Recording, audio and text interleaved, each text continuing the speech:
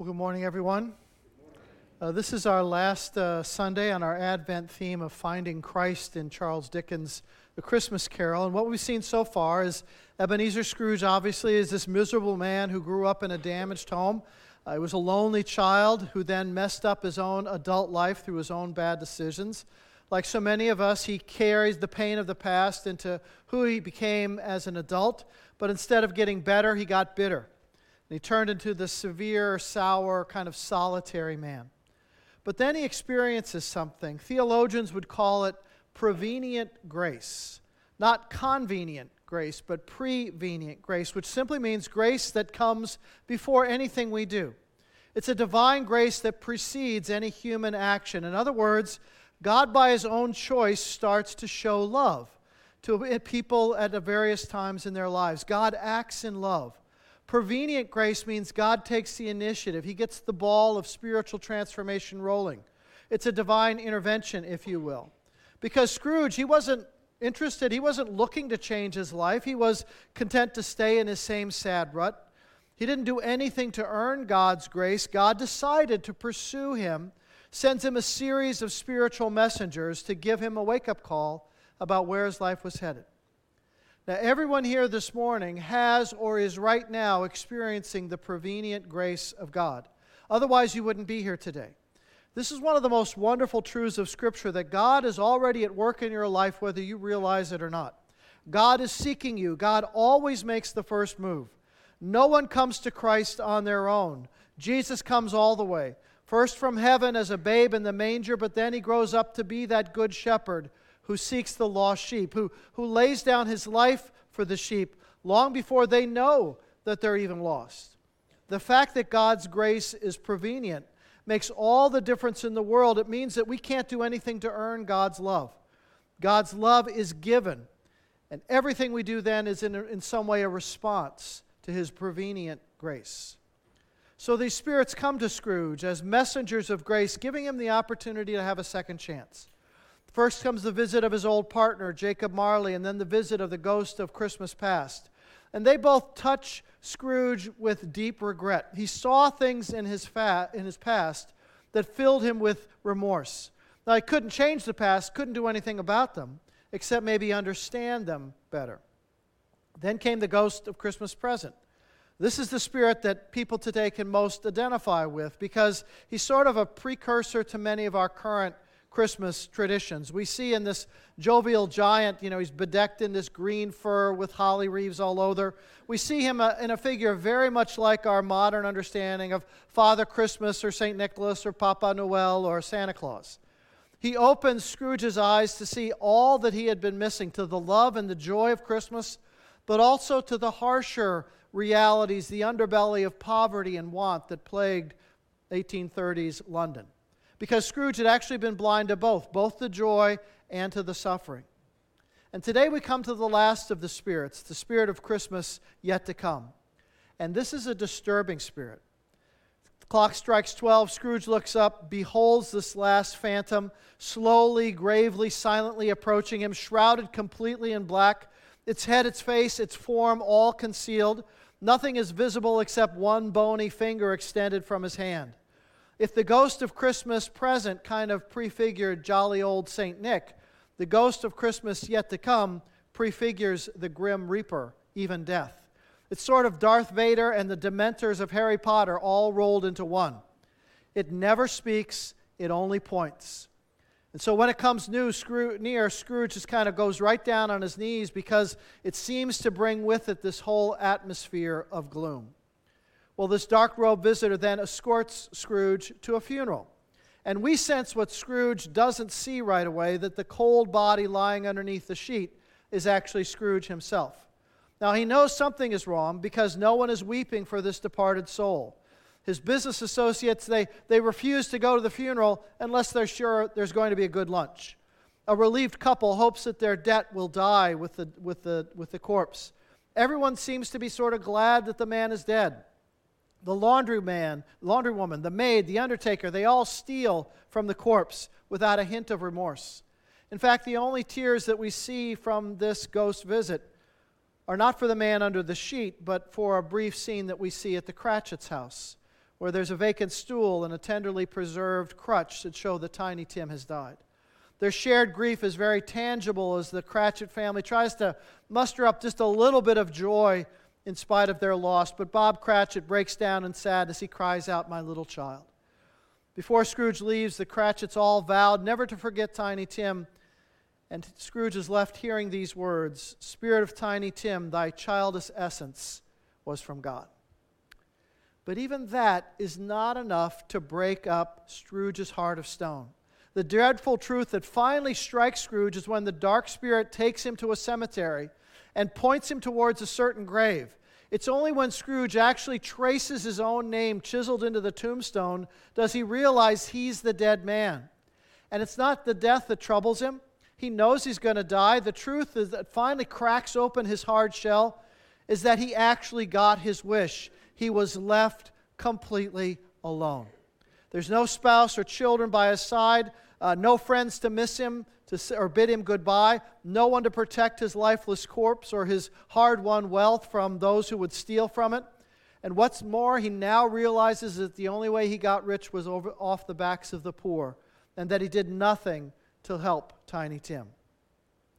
In the shadow of things to come, Scrooge discovers that his whole life has been a shadow. A dark, frightening mist. It inspires fear, but eventually it disappears. No one will miss him when he's gone. In fact, they say, good riddance. Now, Scrooge witnesses what you may have wondered, which is, what will people say at your funeral? What will people say? Will there be tears? Will there be stories? Will there be joy? How many people will be there? Who will be there? What accomplishments will they mention? What stories will they tell? Perhaps most important of all, what legacy will you leave behind? What lasting impression has your life made? It's this sudden awareness of how alone he is that finally hits Scrooge like a cold slap in the face. And while he's on his knees groveling before this open grave, it's like a dam bursts inside his chest, and he begins to pour out his remorse. And Dickens describes it this way. Let me read. "Am I that man who lay upon the bed?" He cried upon his knees. The finger pointed from the grave to him and back again. "No, Spirit, oh, no, no." The finger was still there. "Spirit," he cried, tight clutching its robe, "hear me. I am not the man I was. I will not be the man I must have been for all of this. Why show me this if I am past all hope? Good Spirit, your nature intercedes for me, pities me.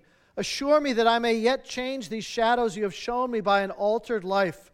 I will honor Christmas in my heart and try to keep it all the year. I will live in the past, the present, and the future. The spirit of all three shall thrive within me. I will not shut out the lessons that they teach. Oh, tell me that I may sponge away the writing on this stone." Scrooge's conversion is very dramatic, like most conversions that come out of some inner crisis. British writer G.K. Chesterton wrote of Scrooge's conversion that it was as sudden a conversion as a man at a Salvation Army meeting. This was the moment of Scrooge's repentance. And as dramatic as this moment really is, it's actually not as important as what happens next. Because Charles Dickens somehow really understands the true nature of biblical repentance. I think when most of us hear the word repent or repentance, it's such a negative, it's a downer, something gloomy and dark and depressing. Repent, it conjures up the image of the crazy street preacher with a sandwich sign saying, a warning of heaven and hell and fire and brimstone, kind of a turn or burn mentality. It's all judgment and condemnation. So no wonder the idea of repentance kind of gets a bad rep. Many of the writers commentating on Scrooge's change of heart actually see it as some kind of visitation from what they describe as the Old Testament God, the angry, mean God of the Old Testament, not the loving, gentle God of the New. People even talk about the differences, like there's this God of the Old Testament and this God of the New, as though there are two different gods. And when I hear that, I wonder if people have actually read the whole Old Testament or the New, or if they've only read the passages that support their own particular prejudice. Because the person in all the Bible who holds repentance in the highest is Jesus. There's no other figure in the Bible who puts such a high value on the importance of repentance than Jesus. Let me just give you two quick examples. His very first sermon after he was baptized by John, the very first words out of his mouth, words that will define the rest of his ministry, Matthew 4:17. From that time on, Jesus began to preach, "Repent, for the kingdom of heaven is near." The Gospel of Mark says the exact same thing, Mark 1:14. Jesus went into Galilee proclaiming the good news of God. The time has come, he said, the kingdom of God is near. Repent and believe this good news. Repent. Turn around. That's at the very beginning of Jesus' public ministry. Well, then just flip to the end of Jesus' ministry. After the resurrection, he's in the upper room with the disciples. Right before he gives the command to go globally, make disciples, and baptize, he says this in Luke 24:45. He opened their minds so they could understand the Scriptures. He told them, "This is what is written. The Messiah will suffer and rise from the dead on the third day, and repentance for the forgiveness of sins will be preached in his name to all nations, beginning in Jerusalem." Repentance for the forgiveness of sins will be preached in his name. That's Jesus talking. So at the very beginning and the very end of his earthly ministry, Jesus holds up the absolute importance of repentance. You could say repentance sort of bookends everything else that he says and does. So you can't label repentance as just some Old Testament thing, as when Jesus put it so center stage in his own ministry. But you see, that's how I know that most people don't really understand what Jesus was talking about when he talked about repentance. People don't see the full picture. In our day, rarely, if ever, do you see someone truly repent, at least not in the public arena. When someone gets caught doing something they shouldn't do, most public apologies, they just don't come across as seeming very real. They all sound like they were written by the lawyers, I'm sorry if anyone was offended by my actions, blah, blah, blah. If there's an if in the apology, it's not an apology. Because what they're really saying is, I'm sorry if you're so thin-skinned that what I said or did offended you. You're too sensitive, and it's really your fault for being so easily offended, not mine. I'm just sorry I got caught. That's nowhere near a real apology. A real apology says, I'm sorry that. I'm sorry that I hurt you. What I did was wrong. I would like to make amends for what I did. Godly repentance begins with this sincere acknowledgement of one's own behavior. No excuses, no quibbling, no throwing shade on the other person. And there should be some emotion behind the words. But the problem is, that's where most people stop when it comes to their understanding of repentance. They stop with the person feeling bad. And with Christ, that is not the place to stop. The Apostle Paul put it this way, 2 Corinthians 7:10. Godly sorrow brings repentance that leads to salvation and leaves no regret, but worldly sorrow brings death. If a person wallows in guilt, if they get into that spin cycle of self-loathing, friends, that is not of God. A person can feel bad, a person can feel great remorse, but remorse is not the same thing as repentance. How many folks have had to deal with someone who maybe has an addiction to alcohol or drugs? How often does the addict actually feel tremendous remorse for the damage that they've done? The lies, the broken promises, maybe the legal issues. They can feel tremendous remorse about their actions in that moment.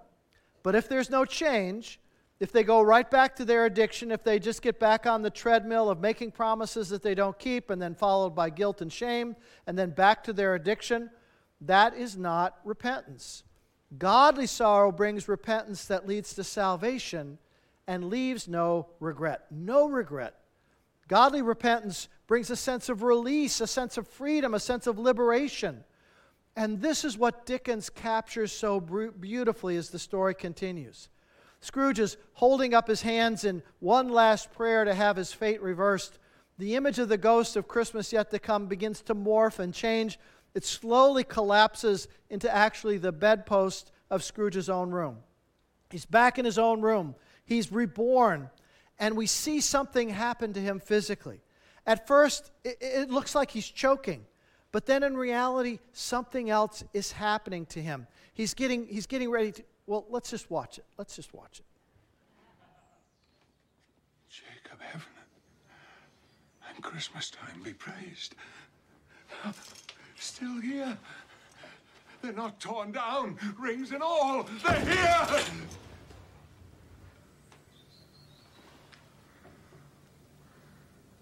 I'm here. The shadows of the things that would have been can be dispelled. They will be. I know they will.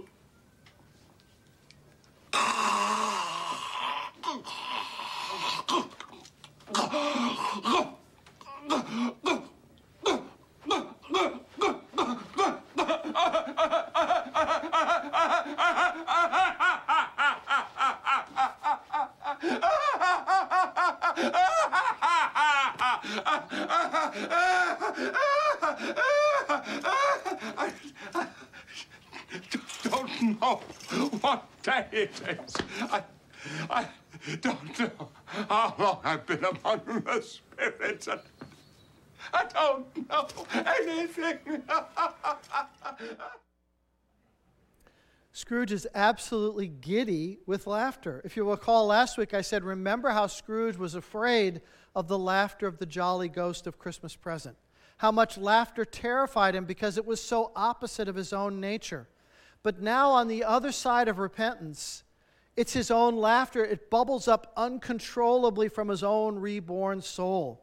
Any sense of joy that he'd had been stuffed down so deep inside him for decades, but now it erupts like lava coming out of a volcano. He is overcome with joy. Later in the scene, Scrooge says, I'm as light as a feather, as happy as an angel, as merry as a schoolboy, as giddy as a drunken man. He is drunk with the happiness of his new life. The weight of his own sin has fallen off his shoulders, the monkey's off his back. He's the happiest he's ever been in his whole life. That's the picture of true repentance. Sorrow for a time, yes, but then grace comes flowing in, and it cleanses and it frees. True repentance brings with it a sense of release. And then for the rest of the story, Scrooge is scurrying around to make amends for all the ways that he had mistreated people. From people on the streets to his nephew Fred, to the Cratchits, to everyone. He even goes to church for the very first time in decades to sing the praises of Christ, the newborn King. This is the Scrooge we ought to remember. When we say the name Scrooge, we should envision a buoyant, joyful man whose heart was transformed. Scrooge is the resurrected life, the dead brought to life. He becomes a living example of all that God can do to empower people to forgive the past and then also in the present to love and to serve others. Scrooge is an example of what we would now call sanctifying grace. The grace that God gives to desire to make amends, to live a better life, to live a life that counts. Repentance is not a mumbled, counterfeit sorry. It's finally seeing the truth about who we really are and what we've done. It's a decision to make things right and to turn away from wrong. Because if we just bury our mistakes and our sin behind us, it's just going to continue to repeat itself again and again. Instead of repeating, we need to repent and ask God to then remove these things from our life and experience the joy that comes as a result of this deep kind of repentance. Don't go halfway with Jesus. You see, that's the problem. Most people, they just go halfway. Go all the way. Anybody can experience remorse and regret for what they've done. What good is that? What good is that? Repentance is not just regret. Repentance takes regret to this next level. It's turning away from sin, yes, but even more importantly, it's a turning towards God and the new life that He provides. Godly sorrow through repentance leads to a new quality of life. And so Scrooge is living what Jesus promised in John 10:10, that I've come to give you life and that life in abundance. This is how we should remember Ebenezer Scrooge. Jesus was born in a manger so that He would grow up to bring a message of this kind of joyous repentance to the world. He didn't come just so we could celebrate His birth with parties and reindeer and all the rest. He came to call a sin-filled world back to God, paid the price, shed His blood so that there was a pathway back to God. He wants us to feel regret and remorse for our sin, but He doesn't want anybody to stop there. He wants us to complete the repentance process and move on to the joy of new life in Him. Our final view of Scrooge kind of reinforces this truth, that it's possible for people to change when nurtured by the prevenient and the sanctifying grace of Christ. The closing paragraph reads this way. Scrooge was better than his word. He did it all and infinitely more. And to Tiny Tim, who did not die, he was a second father. He became as good a friend, as good a master, and as good a man as the good old city knew, or any other good old city, town, or borough in the good old world. It was always said of him that he knew how to keep Christmas well, if any man alive possessed the knowledge. May that be truly said of us and all of us. And so, as Tiny Tim observed, God bless us, everyone. This is just a story. It's written by an imperfect man who had his own issues. But Charles Dickens vividly tells us God's story of transformation through grace. You don't have to be what you've always been. You don't have to continue to do what you've always done. You don't have to live tomorrow like you lived yesterday. For unto us a child is born, unto us a son is given, and his name, well, the angel told Mary and Joseph his name, told him, you are to name him Jesus, for he will save his people from their sins. So friends, repent and believe this good news. Let's pray. God, we thank you for this very stirring image of repentance and the joy of moving into a new life, free and forgiven, as we see happen in Scrooge, Lord. May we acknowledge that to be our experience. Yes, to feel remorse for where we have gone off the track. But Lord, to go all the way with you to that new life that comes through true repentance, where we know our sin is forgiven and we're set free to be all that you've called us to be. Lord, we thank you for that. Bless us this Christmas with that same spirit of repentance. For it's in Jesus' name we pray. Amen.